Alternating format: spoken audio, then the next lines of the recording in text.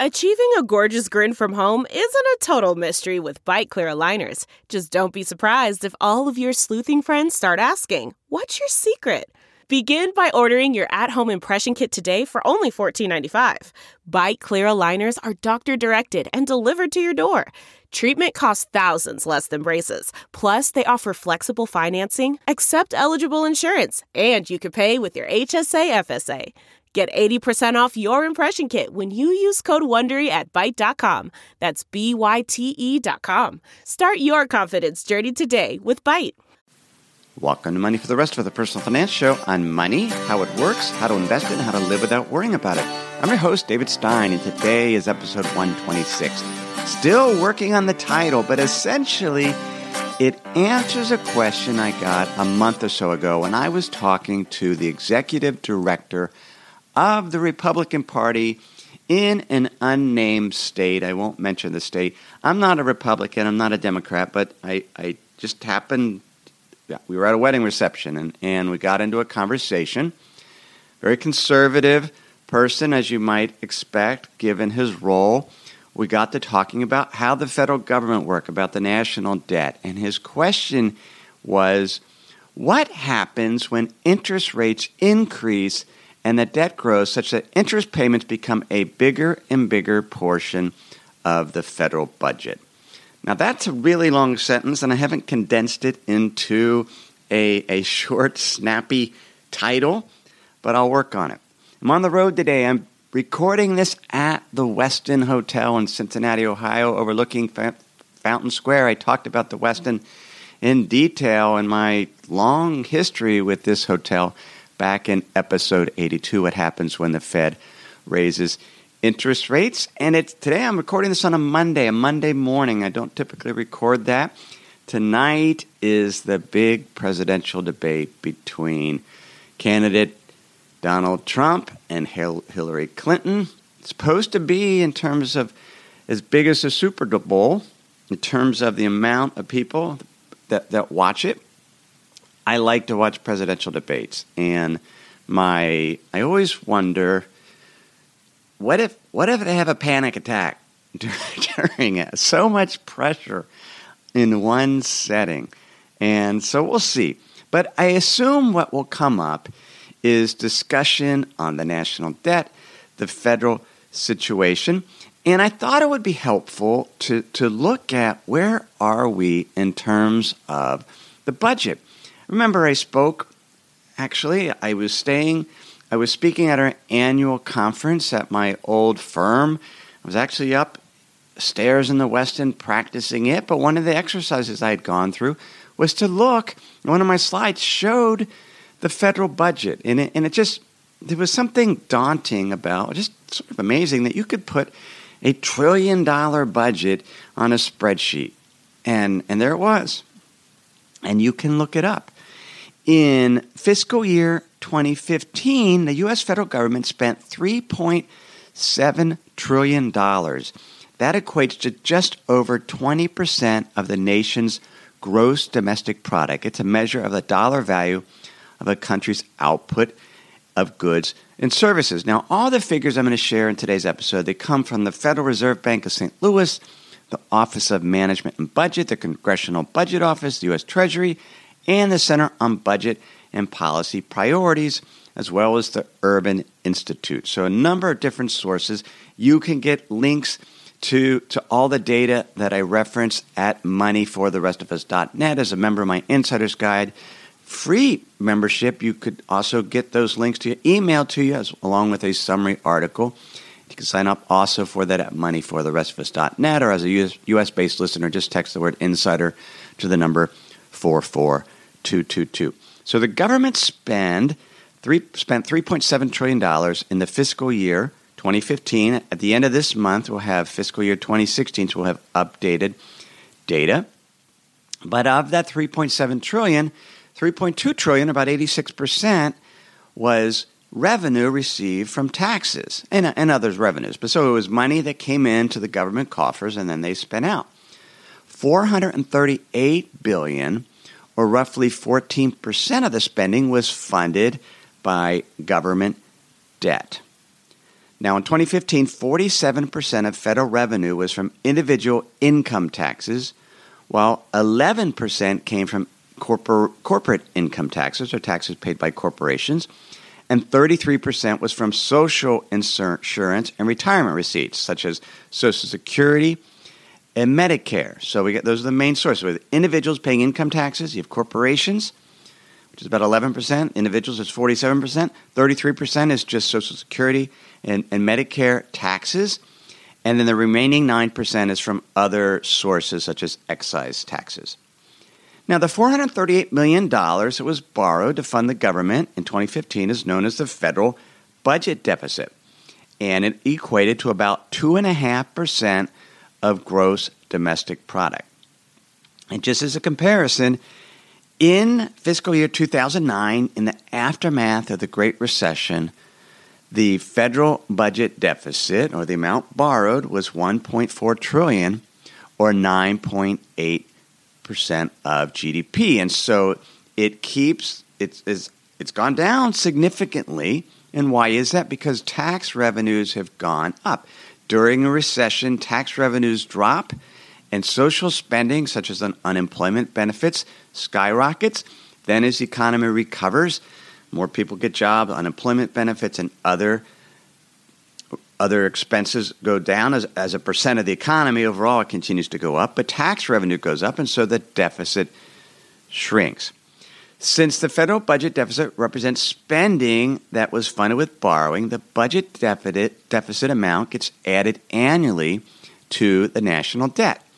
And as of September 2016, the national debt was $19.5 trillion. Total public debt as a percent of GDP, so the total national debt, was 105%. Now, since we had a number of years of running very large deficits, prior to the Great Recession, debt as a percent of GDP was 63%. Now, who owns the debt? So that the debt is rising, is 105%. Is that good? Is that bad? We talked a lot about some of those numbers back in episode 106, how worried should you be about the national debt? So we're not going to necessarily talk about size of the debt because we want to answer that question from the executive director that I mentioned. What happens when the interest rate portion of the debt, and then how large is the interest rate portion of the debt? But that's what it is. Right now it's 105% of GDP. It was 63%. Now, much of the debt is owned by federal agencies. And so we kind of have to back that out and look at what percent of the debt is owned by the public. And the public would include foreign entities. It does include the Federal Reserve, which owns a fairly large portion of the debt. And it's investors, it's mutual funds, it's pension plans, it's insurance companies, it's individuals that own the debt. So when we back out what agencies owns, the debt owned by what we'll call owned by the public is $14.1 trillion, or 76% of GDP. Now, back with which agencies, the Social Security Trust Fund is the largest agency that owns a portion of the national debt. We're going to talk a little bit about the Social Security Trust Fund, that they own $2.8 trillion. But $14 trillion is what's outstanding in the form of government bonds and notes. And the largest holder of that are foreign entities. They own $6.2 trillion, so roughly 40%. And back in episode 6 and in another episode, I talked about these foreign holders of the national debt. They own it because they ran huge trade deficits with the U.S., and so now they have dollars that they need to do something with, and oftentimes they want to earn some interest, so they buy national debt. So back in episode 106, I talked about what if those foreigners decided to dump. China, for example, wanted to dump its national debt, some of the ramifications there. So we won't talk about that today. But the Federal Reserve then owns $2.5 trillion, and they were heavy buyers of the national debt as part of the whole quantitative easing program, which I believe I spoke about in episode I think it was episode 32 of the show. But where did the money go? Where did the money go that the federal government spent in 2015?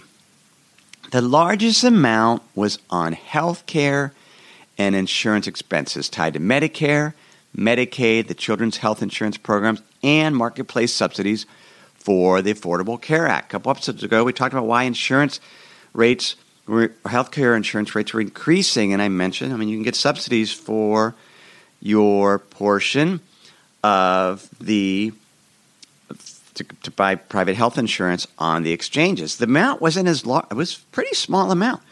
$938 billion of federal expenditures in 2015 went to these health care programs, Medicare, Medicaid, etc.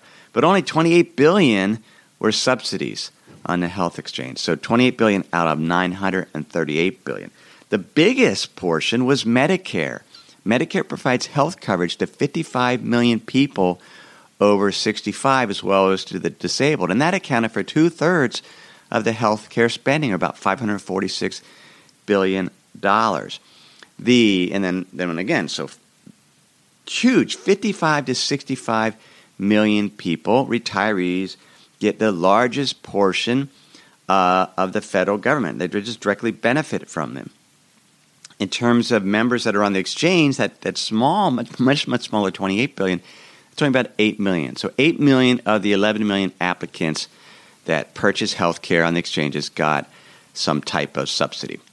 The second highest federal budget item is Social Security, and that provides monthly retirement benefits that average roughly $1,342 per month to 40 million retired workers. And Social Security also makes payments to 2.3 million spouses and children of retired workers, as well as the surviving spouses and children of deceased workers, and $10.8 million disabled workers. I had a conversation the other day by somebody that readily admitted he was grumpy. He was older. He was a lifetime Democrat, and he was going to vote for Donald Trump in this presidential election, or at least he says he is. And I said, why? And what are you so upset about? And he says he got his Social Security statement, and he's paid all this money in, and he feels like the benefit he is getting isn't really worth it. He didn't get what he paid for. And there was a couple of things I point out to him. One, keep in mind, Social Security is not like a regular pension plan. It's indexed to inflation. Your benefits go up as inflation goes up. Another thing is it's also a disability insurance policy and a life insurance policy. And so you're paying these taxes, but you're also getting additional benefits other than retirement benefits. I looked at because I then raised the question, well, how much benefits do we get when we pay in, or the amount benefits we receive from the amount we paid in? There was a study put together by the Urban Institute that answered this very question. They looked at what, and I'll link to it because they had a dozen tables, and we can't go to all of them, but they looked at the present value in today's dollars of the taxes that were paid, and this is on a real basis, and the value of the benefits received, and then they assumed a real rate of return. Let me put this: all this analysis is going to be in 2015 dollars. So, because of the fact that you're paying taxes over the life of your living, and then you're getting benefits in the future, we have to put them in today's dollars and do a present value calculation. What is it today? The total value today of what was paid in versus the total balance value going to receive, and assume a modest rate of return, a real rate of return. I think they use 2%. So by 2%, so in terms of a nominal return, that would be 2% plus rate of inflation. So roughly 4 to 5% return. So a reasonable return, I think, for this type of calculation. They found, and you'll see at the tables, the vast majority of the people receive dramatically more benefits than they receive in terms of what they paid in. And just the one example I give is a married couple, 2 average earners that make on average in 2015 $95,600 combined, will receive $1,038,000 in benefits in today's dollars and would have paid in $683,000 in taxes. And go through the tables. You can look at it. It was a pretty fascinating study. But because one thing people don't realize, so when your spouse dies, then and they continue to get benefits. And so the only people that came up a little short change were single people in the highest income bracket. So if you pay the highest income bracket, you are maxing out your amount you pay to Social Security, Medicare every year, you remain single, you will have paid slightly more in taxes than you receive in benefits. But if you're married, because of the idea that, a typical 65-year-old, if you're a married couple, the odds of one of you living into your mid-90s is pretty high. It's over 25%. So that's an important thing to consider. Let me pause here to share some words from this week's sponsors. If you've been using Mint to manage your finances, they shut down several months ago. Well, let me tell you about the budgeting solution, the financial tracking solution I've been using for the past number of months. It's Monarch Money. Monarch Money is the top-rated all-in-one personal finance app. It gives you a comprehensive view of all your accounts, investments, transactions, and more. You can create custom budgets like I've done. You can set goals, collaborate with your partner. And now you can get an extended 30-day free trial when you go to monarchmoney.com/David. What I like about Monarch is the ability to customize what I want to see. I have custom budget categories, and then I can go on to the dashboard and see where I'm above trend on some of my spending. I especially like that Monarch will never sell your data to third parties or show you ads. After trying Monarch myself, I understand why it's the top-rated personal finance app. And right now, get an extended 30-day free trial when you go to monarchmoney.com/David. That's MONARCHMONEY.com/David for your extended 30-day free trial. We have a brand new sponsor to our show. It's Yahoo Finance. Yahoo's been around for decades.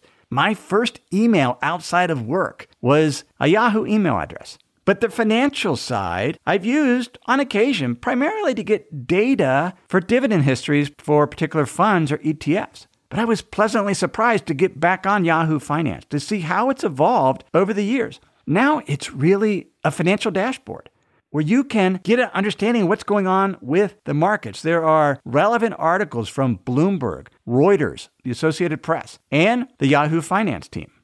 You can look at the economic events calendar and see which data series are being released that day and what the consensus is. You can see the pulse of the markets at any time by going to Yahoo Finance. In addition, you could see all of your investments in retirement accounts in one place. With Yahoo Finance, you get a consolidated view of multiple accounts. Yahoo Finance serves as a financial hub for your retirement accounts, but also comprehensive financial news and analysis.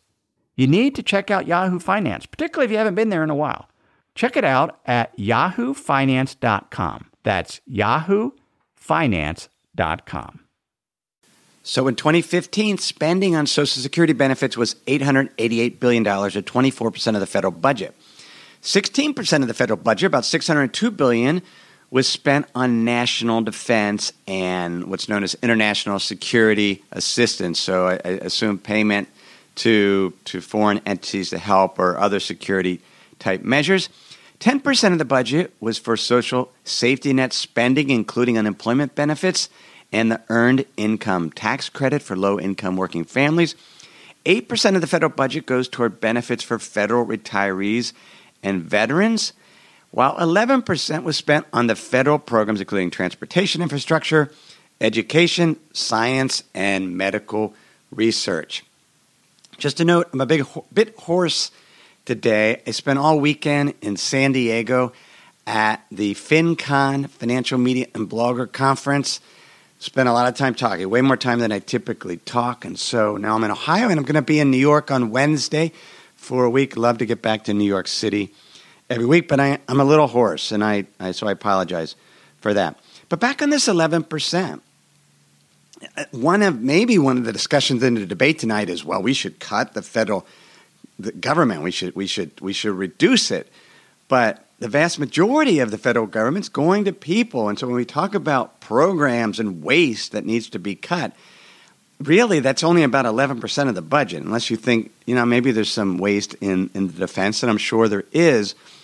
But most of the federal budget goes to people. In fact, 67% of the annual federal spending is going to households to cover living expenses, including health-related costs. That's the biggest amount. It's going to individuals.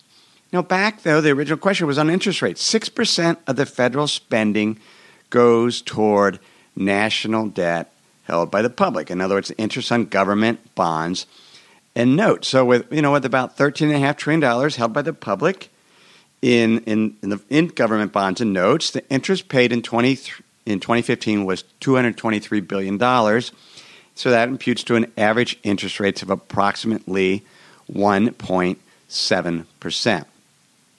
The interest as a percent of gross domestic product, the size of the economy in 2015, was 1.24%, and that's about where it was from the 1950s to the mid-'70s. During the 80s, as interest rates climbed, or soared really, interest as a percent of GDP climbed also, and that got to as high as 3.1% in 1991, and it's been declining ever since.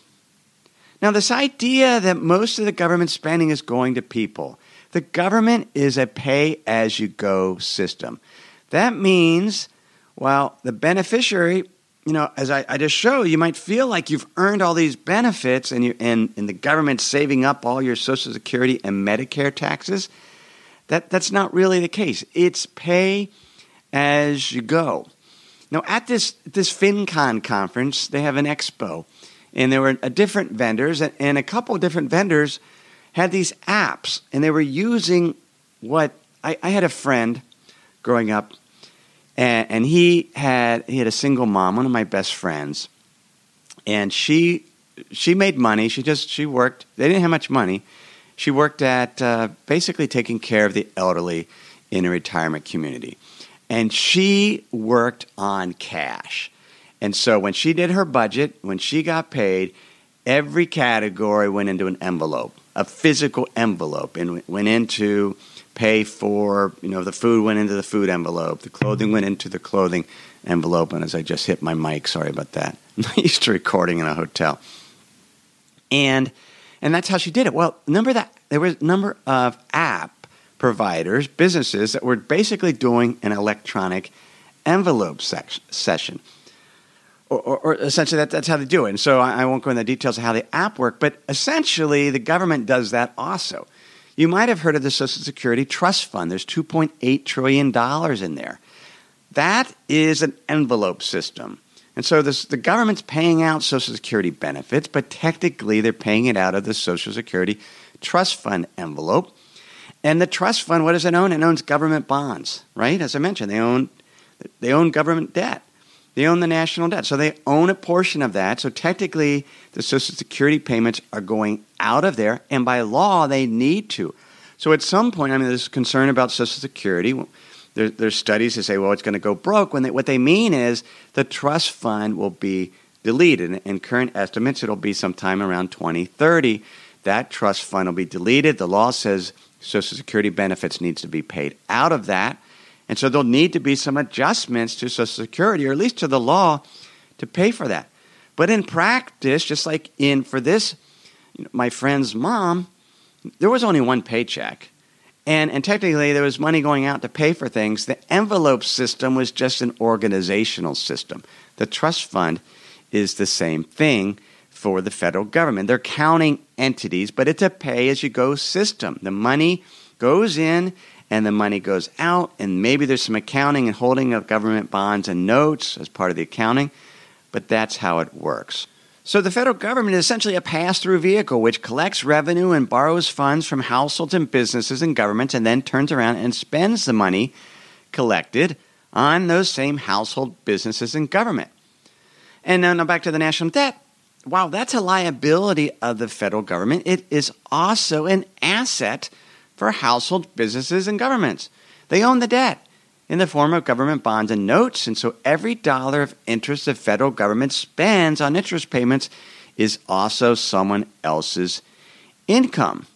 So that goes back to the original question: what happens when interest payments on the national debt become a larger portion of the federal budget? Well, depending on who owns the debt, all that means is a greater portion of household and business income will come in the form of interest income, and perhaps less proportionally from federal retirement or health care benefits. And so as the government is spending more in interest, the money flows to the same people. So what I find fascinating about that, so when we talk about cutting government spending, we're cutting our own income as households and as individuals and businesses because we're a pass-through vehicle. So what do individuals do with this interest income, these Social Security benefits, the retirement benefits for veterans? They spend it, and they spend it on goods and services, and it's sort of circular. I mean, it's sometimes hard to get your head around. But when we're cutting the government, we're cutting the own income you're receiving. Now, we can argue we shouldn't be spending on this or that, but it is all interconnected, and there is no panacea. If we cut the federal government, suddenly the economy is going to do wonderfully. If we cut the federal government, people are going to have less income to spend on goods and services that the output the country produces, and that potentially could lead to a recession. And so it's not that the governments can't be completely extravagant, but we're going to look at, there's a study that the project or the Center on Budget and Priorities. And what they do is they sort of, the Congressional Budget Office does a 10-year projection of what its spending will be, what revenue will be, and what debt levels will be. And then the Center on Budget and Priorities, they're independent, so they're not politically biased at all. What's the term for it? But basically, the nonpartisan research institute, and they do projections out to 2046. And they released one in 2015. They did one in 2010. In 2010, based on current trends, they projected debt held by the public would equal 250%. It would be over 250% of GDP. In their most recent projection, they believe it will be 113% of GDP by 2046. That is a huge difference. And why did it change? Well, it was significant cost savings in terms of healthcare costs. The growth of healthcare costs was reduced, as was the level of interest rates. And so what's fascinating about this is these projections can vary quite dramatically. But what matters is, where are we today? Is the government spending so much that it's starting to encroach and buy and influence the spending on too much output? In other words, we have constrained capacity. It's leading to inflation, and that doesn't seem to be the case. Now, as part of the CBO's projection, they assume, first off, the CBO assumes in their 10-year projection that the average interest rate, say, on a 3-month Treasury would go from 0.5% to 3.2%, and on the 10-year bond from 2.6% to 4.1%. They're assuming rising interest rates. The Center on Budget and Policy Priorities assumed the same, but in other words, after the 10 years, they assume rates are going to be in that 4% range. And as a result, net interest cost, they believe, is expected to double. Right now, as I mentioned, it's about 1.5% or 1.4%. They expect it to be 3% of GDP in 2046. And again, we're at a level where net interest rate is at 113% of GDP. That's the expectation. Or, I'm sorry, the national debt as a percentage of GDP. That's manageable. That is a manageable level, as is the level of interest payments, which again is just income going to household businesses and other governments. Now, as part of that, and you can look at that study that they did. I'll link to it because I'm running out of time here in terms of covering it. But one of the other things to consider, how could you be that wrong over a 6-year period? You were predicting 250% of debt to GDP. Now you're at 113%. Well, the things that can change is productivity. If the nation became more productive, in other words, produced more output per worker, and productivity increased by 0.5%, that would result in debt to GDP of 84%, not 113%. If productivity was lower by 0.5%, annual productivity growth, we'd be at 145% of debt to GDP. If interest rates were 0.5% higher, so a 10-year bond about 4.5%, debt to GDP in 2046 would be 123%. And if they were 0.5% lower, it would be 104%. So all types of variations. The reality is the interest rates are not going to kill us. It's income going to us. Cutting the budget is potentially would cause a recession, but we're cutting our own income. We can argue, and they're going to argue in the debate about what should budget priorities be, but most of the money is going to health care, Social Security benefit. It's going to us as a participant in the Social Security system. Most of us are going to receive way more benefits than we get in terms of taxes paid. We're going to have to adjust probably the retirement age, and we continue to make adjustments so that we keep things sound. But the government's going to be just fine. And it's not going to be the huge issue if interest rates go up and the overall as interest rates or the interest amount paid goes up as a percent of the budget, it just flows through us. So I'll stop there. That's episode 126. I'll come up with a nice, snappy title. You can get show notes, as I mentioned, at moneyfortherestofus.net. If you want additional help with your retirement investing, as you save, how to invest, what can you earn investing, what should your asset allocation be, you can get that at the Money for the Rest of Us Hub. We're in beta testing of the Money for the Rest of Us Hub app. We're about to start that. Terrifying to me. Because we've done this work, we're putting it out. I'm sure there'll be issues, but it's a convenient format for members to be able to get content, all the audio content on the Money for the Rest of Us Hub and the convenience of a podcasting app. Beta testing there. Hopefully we'll get that released in the next month. Fingers crossed if we can do that. So hope everyone has a great week. Everything I've shared with you in this episode has been for general education only. I've not considered your specific risk profile. I've not provided investment advice. Simply general education on money, investing, in the economy. Have a great week.